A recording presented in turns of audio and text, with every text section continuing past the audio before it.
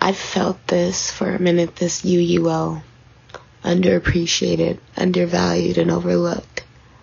I remember being in like middle school feeling like it doesn't matter. The first will be last. And I was telling myself the first will be last because I felt UUO, underappreciated, undervalued, and overlooked.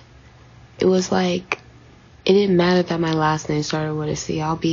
They won't notice me. And the more I told myself this, the more I found myself placing myself in positions to where I was overlooked, underappreciated, and undervalued.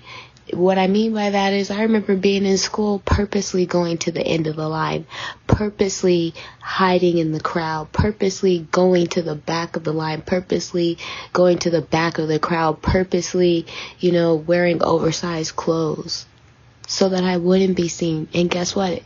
If I'm not seen, of course I'll be overlooked, and of course I won't be heard and won't be seen. You see what I'm saying? I'll be undervalued and underappreciated because no one's seeing me, no one's hearing me, but I'm hiding myself, so how can they?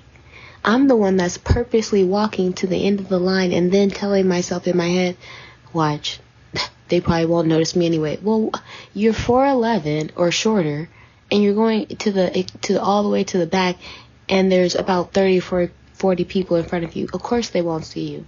You know what I'm saying? But the mind will trick you into believing that it's other people picking on you when it's your thoughts picking on you, and it's your own thoughts that are mechanically driving you through energy. Those thoughts create energy that go through your body, and as you're telling yourself, I'm overlooked, I'm underappreciated, your body begins to act in ways that make sure those thoughts become your reality. Do you see what I'm saying? And that's why your smart self, you're so intelligent, you will walk to the back of the line and then stand there and tell yourself, yeah, but everyone is overlooking me. What did I expect? I'm always underappreciated. I'm never valued. But look, you're not even, maybe if you raise your hand, maybe if you step outside of your discomfort, maybe if you take a chance at being judged, maybe if you take a chance at making new friends, meeting new people, and step out and make your voice known by asking a question or by volunteering information that other people possibly may not know, but no.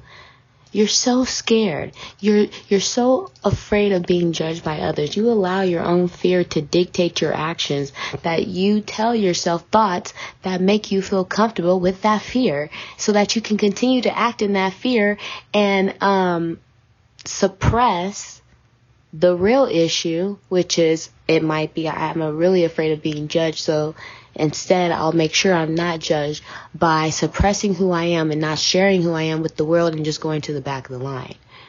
Or just not even placing my name in that competition pool. Maybe by not even going to that dinner party. You see what I'm saying? You X yourself out. You're missing the mark by not even getting in the race. Talk on topics.